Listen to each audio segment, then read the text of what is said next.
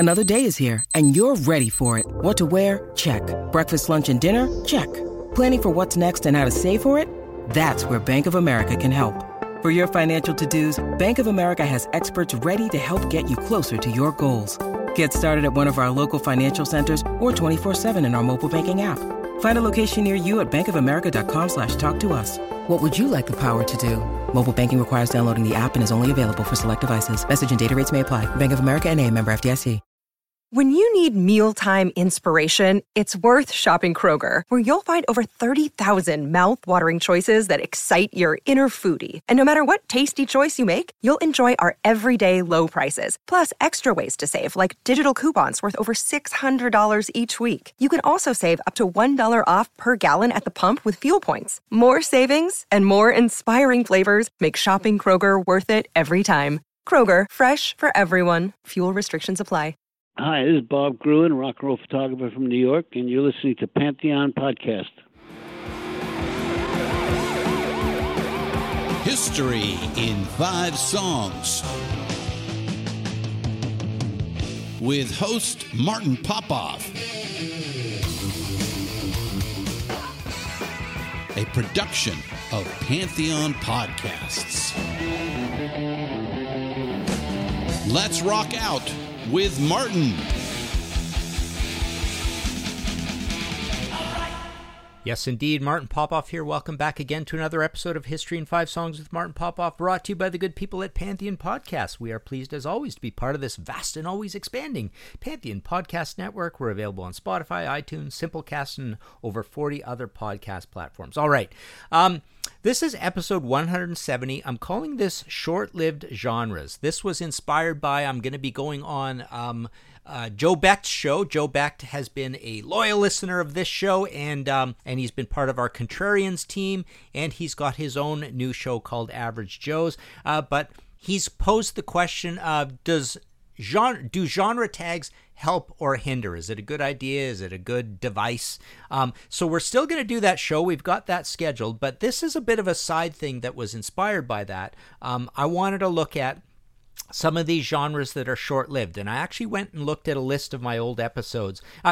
Number one, to make sure I'm not talking about too much that I've talked about before, but it's funny. I made this short list of ones that sort of go into this idea of genre tags. And we've got episode 8, Dirty Hair Metal, which isn't really a genre. I made that one up. Episode 10, New Wave of British Heavy Metal. We're going to be talking about that a little bit here. New Wave of Swedish Heavy Metal, a little bit here as well, but in a new way, of course. The Roots of Grunge, Bluesy Hair Metal, which again is kind of like Dirty Hair Metal. We've got No Longer Punk, The Birth of Post-Punk. Going to talk about that a little bit here. Glam Rock. I'm saving that for honorable mentions because we do have a whole episode on that. Pub rock, did an episode on that. That was a short-lived genre.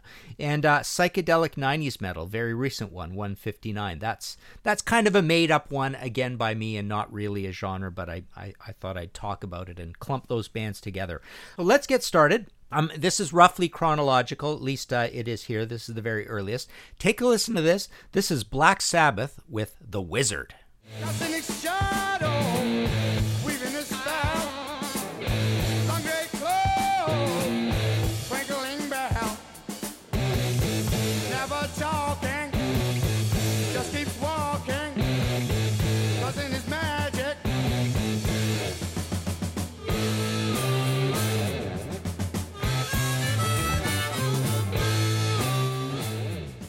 Okay, so why are we playing Black Sabbath in here? Well, here's the thing. So, in terms of short-lived genres, there was a short-lived genre called garage rock, more or less, which is, when rock was getting a little heavier and a little darker, a little more menacing, or at least a little more transgressive post the Beatles. And you had this phase of these garage bands. They were rough, they were raw, often just singles coming out, etc., etc.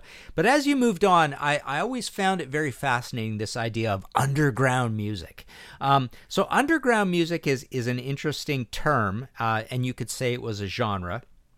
that essentially enveloped. I looked up kind of the Wikipedia definition of it, and it was a little more all-enveloping and a little different than the way I sort of remember, people talking about it as this thing in the early 70s. They bring in, underground in terms of communism, or Frank Zappa, like really weird and underground and, only going to be liked by the heads. But they even started talking about black metal and that sort of thing being underground. But what I like about Black Sabbath and this idea of underground rock was there was this whole, that Vertigo, Harvest Island sort of thing, especially Vertigo and Black Sabbath's on Vertigo. This idea of these sort of darker, more wild, proggy bands that were maybe a little heavier, and this stuff was all kind of called underground music then. And this is a term that also bleeds from the late 60s. I mean, I remember Cream being called this as well. So yeah, before there kind of was really a heavy metal or even a prog, just right in that sort of 1970 transition period, there's this idea of underground music being a genre. And I guess it basically means stuff that's, pretty fearlessly creative and maybe a little hippie-ish, little darker.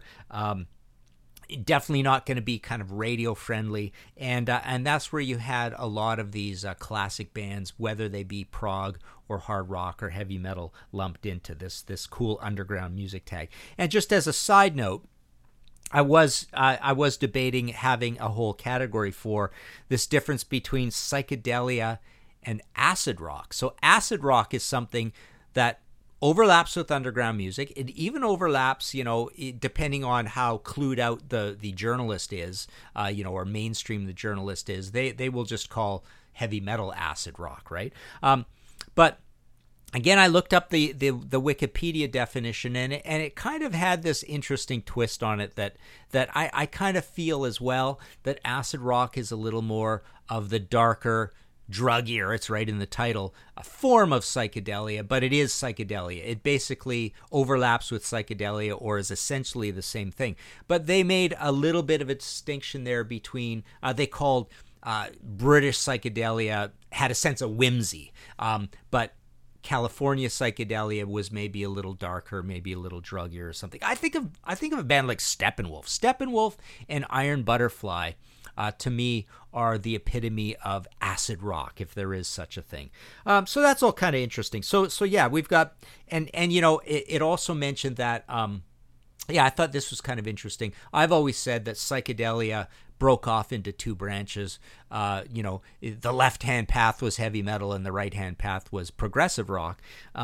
But it kind of makes the subtle point that maybe you might even say that those two things come a little more out of acid rock rather than psychedelia. So that's kind of cool. Yeah, let's see what else to say. Yeah, it mentions the American West Coast. I just had some notes here that had here. They had here. Yeah, nothing much else to add on that. So yeah, that's your number one department here, category. Let's go on to our second selection here. Take a listen to this. This is Saxon with Freeway Mad.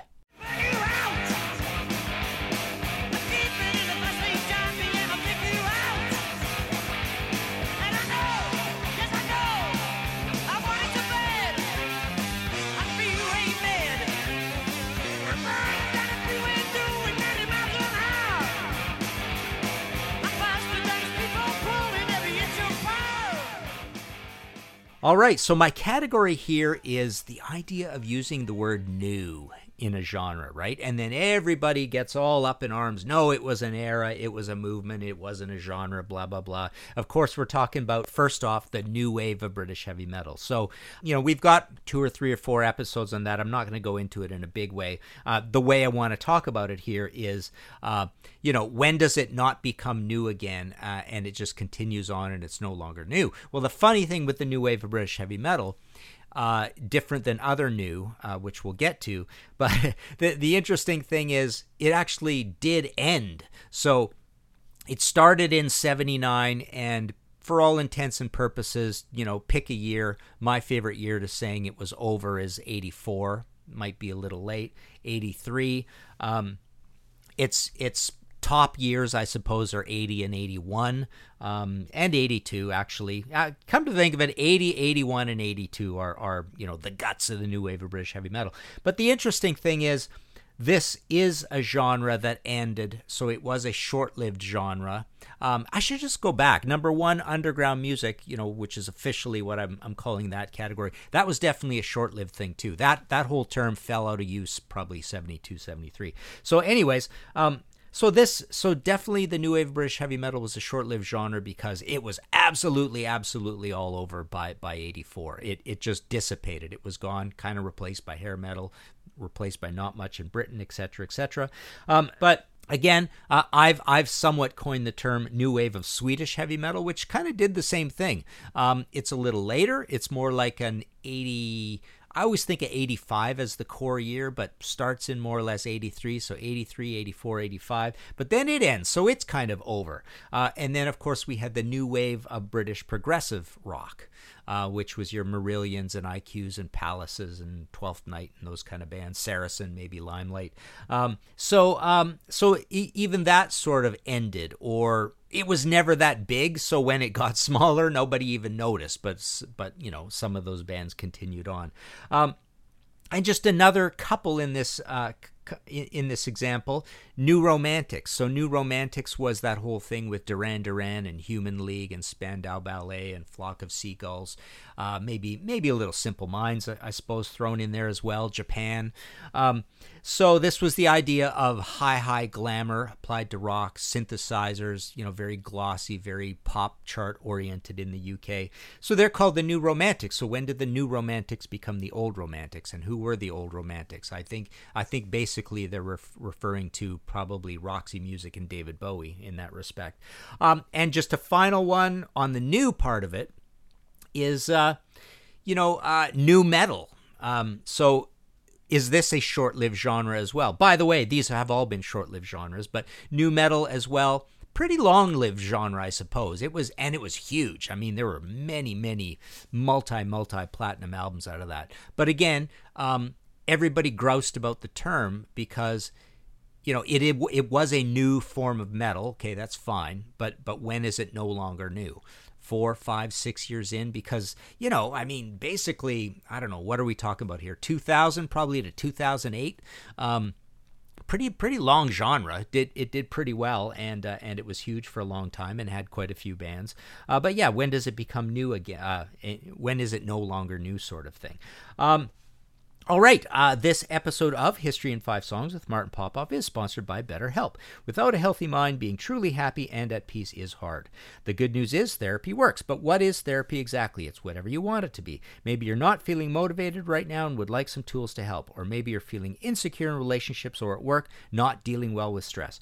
Whatever you need, it's time to stop being ashamed of normal human struggles and start feeling better because you deserve to be happy. And now you don't have to worry about finding an in-person therapist near you to help. BetterHelp is customized online therapy that offers video, phone, and even live chat sessions with your therapist, so you don't have to see anyone on camera if you don't want to. It's much more affordable than in-person therapy, and you can start communicating with your therapist in under 48 hours. Join the millions of people who are seeing what online therapy is really about. It's always a good time to invest in yourself because you are your greatest asset. And special offer to History in 5 Songs with Martin Popoff listeners, you can get 10% off your first month of professional therapy at BetterHelp.com/5songs. That's BetterHelp, BetterHelp.com/5songs. Thanks again to BetterHelp for sponsoring this episode. All right, let's move on to our third selection here. This is Raven with Read All About It.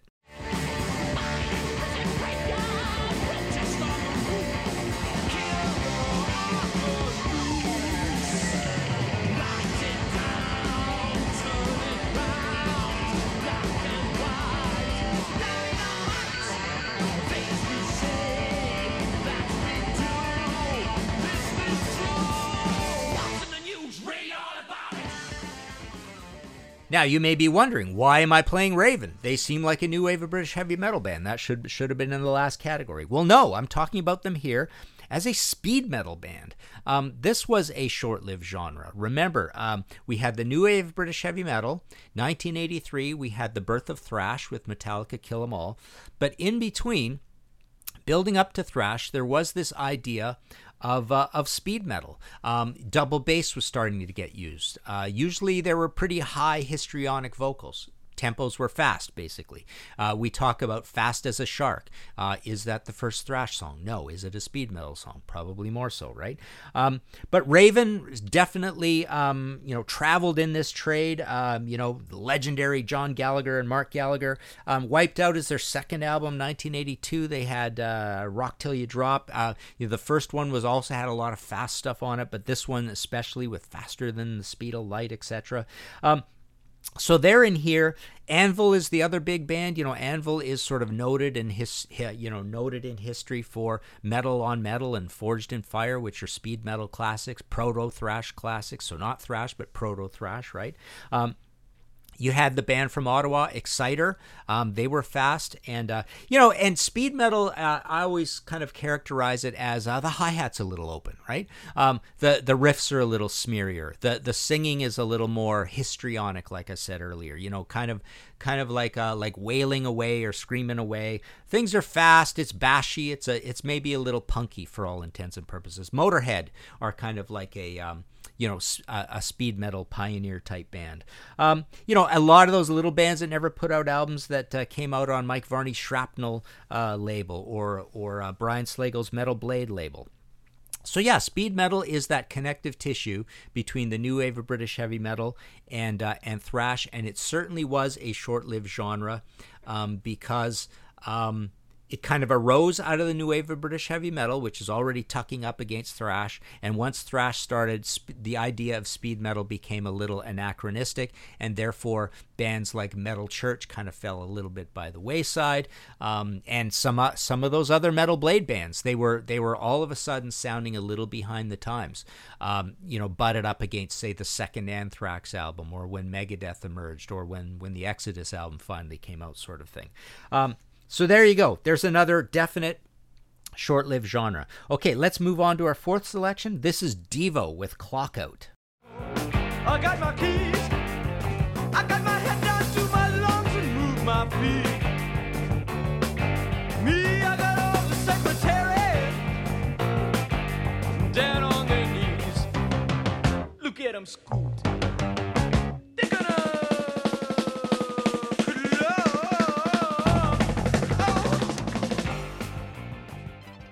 All right. Love Devo. Creepy, weird little strange band. Is it Akron, Ohio? I'm pretty sure it's Akron, Ohio. This is from their second album, Duty Now for the Future. Probably my favorite one, followed by the first one, Are We Not Men? We Are Devo.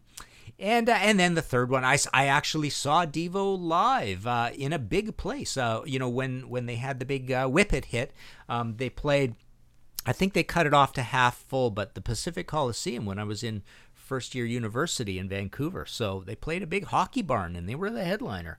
So that was kind of cool. But the idea here is this whole discussion between new wave and punk and post-punk. So I've always said that.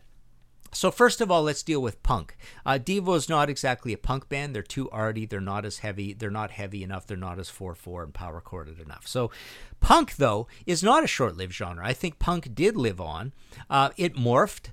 It kind of went away a little bit, but it came back big with the whole SoCal thing. And a lot of punk bands still are out there playing and making records today. So punk is not a short-lived genre. Post-punk, I think, is a short-lived genre. I think it's such a weird, complicated, challenging one. Oh yeah, I didn't read. Oh yeah, I did read this. Yeah, The Birth of Post-Punk. I had an episode 117 called that. I had an episode 97 called No Longer Punk. But it's such a weird, complicated, strange concept, this idea of post-punk, and I consider it a very English thing. Atonal. Public Image Limited, Teardrop Explodes magazine, Joy Division, a lot of open architecture with strange, gnarly bass. Stranglers, I think, is a post-punk band, but But it was a short-lived genre. It morphed. It was so hard to pin down anyways, but we generally think of post-punk as something that starts as early as 1978 and is probably wearing itself out by about 1984, 1985. You know, the more you bring keyboards and synths into it, it starts to morph and not be that. But this idea of new wave, I think new wave is a short-lived genre for a couple of reasons. Number one, I always say I like to separate out the post-punk. Post-punk is more or less an English thing, although oddly enough, Devo kind of fits into post-punk. So does Pere Ubu, another Ohio band. But I always look at new wave as sort of the first of all. The bands that came from pub rock, so that whole rock pile, Elvis Costello, Nick Lowe, Ian Dury sort of feel. So that's your English new wave, and then American new wave is like the Romantics and the Cars. I don't know, all the bands, right? The Inmates. And Devo fits into new wave. Actually, Blondie, Talking Heads. Devo definitely fits in, but I guess they got a little post-punk to them as well. But the reason I'm bringing this up and having this an official category of our short-lived genres is that very quickly people stopped using that term new wave. That term new wave pretty much burned itself out, I would say, by about 1982. Pretenders is another perfect example of a new wave band. So I consider the whole new wave thing to be 3/4 use it for American bands, 1/4 use it for English bands. But in both cases, the term goes away. Like I say, post-punk is so confounding. You have no idea when it goes away just because it's too weird. But punk, I don't think, is a short-lived genre. I don't think it did particularly go away. All right, let's move on to our fifth one. Take a listen to this. This is T-Ride with Backdoor Romeo.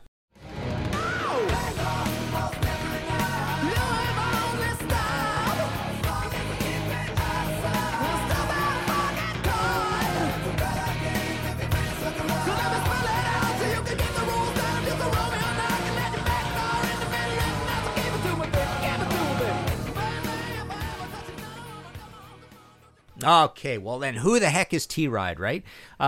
Let's talk about that first. So, May 19th, 1992, this album came out, Hollywood Records. I seem to think I actually featured T-Ride once in an old episode, and I don't know what that would have been about, because we don't, okay, I'm not going to get into what the genre is yet. But yeah, love this album. They only made the one album. It's got this really cool song that was a little bit of a hit, one of the mellower songs on it called You and Your Friend. But the one I picked, I wanted to play this because it is at least heavy and it fits this idea of, drumroll please, dance metal. So the idea here is, and I'm actually going to include, so I'm going to call this genre dance metal, including funk metal.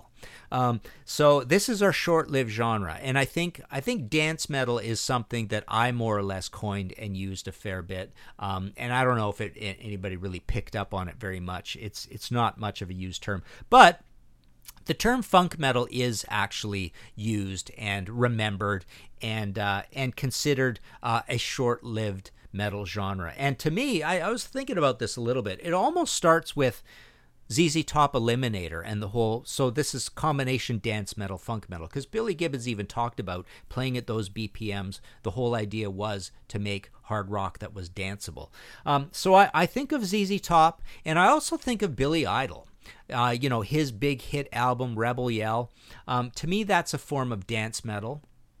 And then also mixing dance metal and funk metal a little more deeply, and then actually taking a fair bit of the metal out of it, is Prince with the big Purple Rain hit situation. So he's a guitarist and he plays a little bit of heaviness here or there.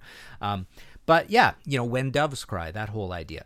But T-Ride fits this perfectly, and this is pretty interesting. So the wiki, they have a wiki which says a lot for a band that only made one album on Hollywood Records and disappeared.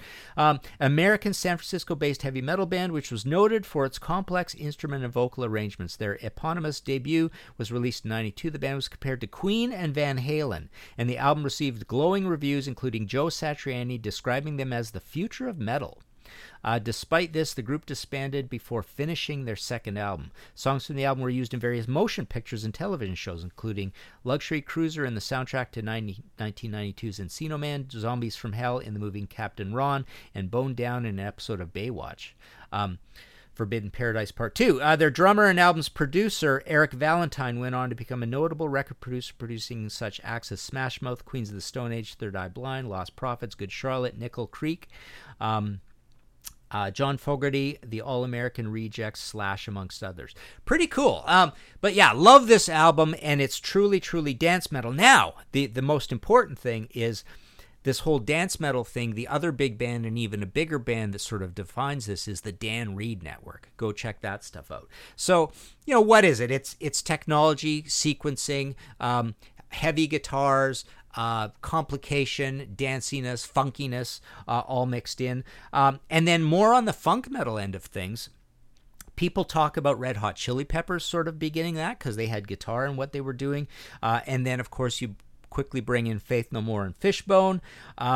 Living Colour, it gets discussed in this way a little bit, right?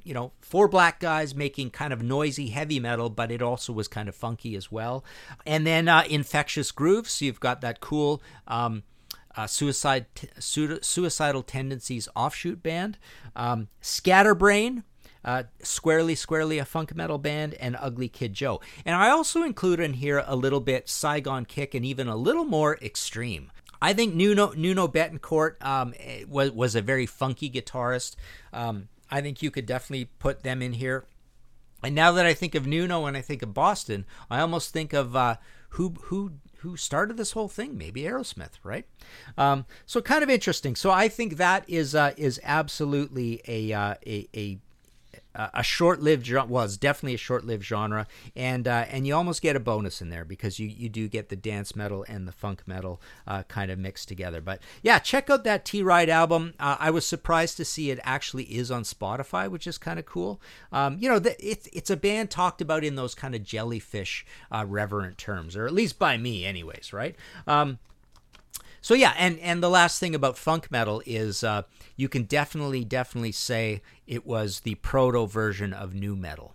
So it begat something much bigger than itself, than funk metal itself. All right, honorable mentions.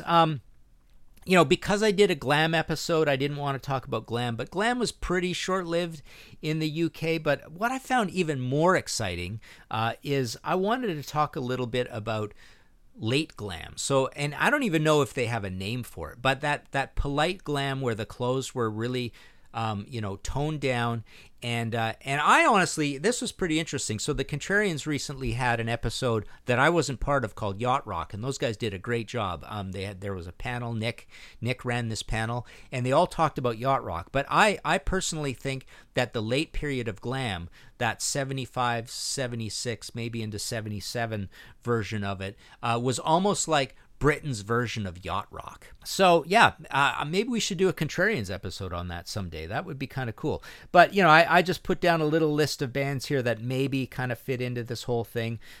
Maybe I'm getting some of the years wrong on some of these, but I'm thinking bands like Rabbit, Racy, Smokey, City Boy, Pilot, Bay City Rollers, Sweeney Todd here from Canada, Paper Lace, Mott after Mott the Hoople when they were just Mott, Hush, Geordie with Brian Johnson. Maybe.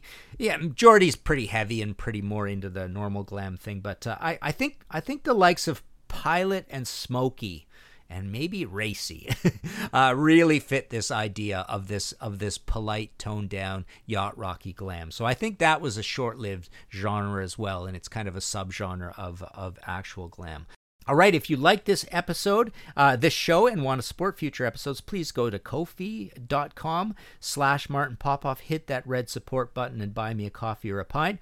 On that front, this week, I'd like to thank nobody because, no, just kidding. But no, I'm actually doing this episode, believe it or not. This is the earliest I've ever done an episode after the last episode. I'm literally doing it the day which is Tuesday, the day that an episode's supposed to go up later today. So it's the morning on a Tuesday. What is it? September 20th, 2022. But no, there's been no time for anybody to send me any Ko-fis, so that's fine. But yes, thank you all for supporting. We had a long list last time because I did that stretch out thing, and I come to think of it, this one's going to stretch out now because I'm doing this so early. But yeah, the other big news is the greatest book I ever wrote, Lively Arts, The Damned Deconstructed, just came in this last Friday. So I've got those for signing and selling and shipping.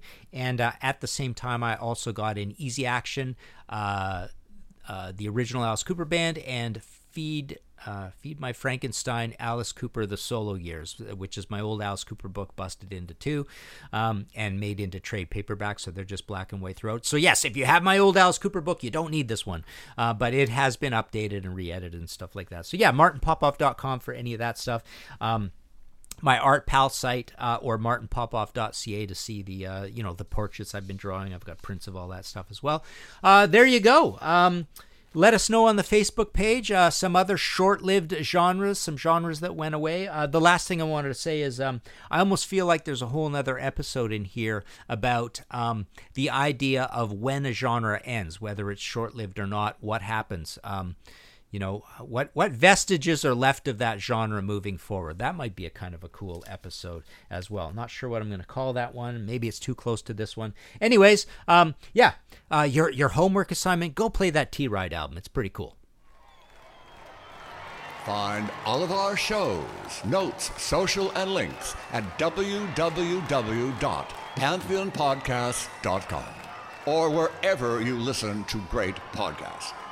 All songs can be found for purchase on iTunes, Spotify, or Google Play. Please purchase these great and important tracks. Find us on Facebook at the RNRAP. We are on Instagram at RNR Archaeology. Tweet us at RNR Archaeology.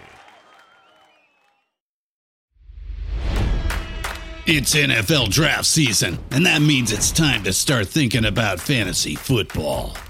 FantasyPoints.com features industry-leading experts and prognosticators using proprietary hand-charted data to help you score more fantasy points. FantasyPoints.com is the place to go for whatever kind of fantasy football you play. Whether you play fantasy football, daily fantasy sports, or do a little bit of everything, Fantasy Points has the meticulously researched content to guide you to victory. And why wait for the fall? Fantasy Points also covers the new spring football league, the UFL. Join the guru, John Hansen, Scott Barrett, Joe Dolan, and other massive names in the fantasy football universe with an exclusive offer. Use code Pantheon for 15% off any Fantasy Points package, including the all-in package, with access to every article, tool, and data nugget that Fantasy Points has to offer. That's FantasyPoints.com and code Pantheon for 15% off at Fantasy Points. FantasyPoints.com, code Pantheon. Score more fantasy points.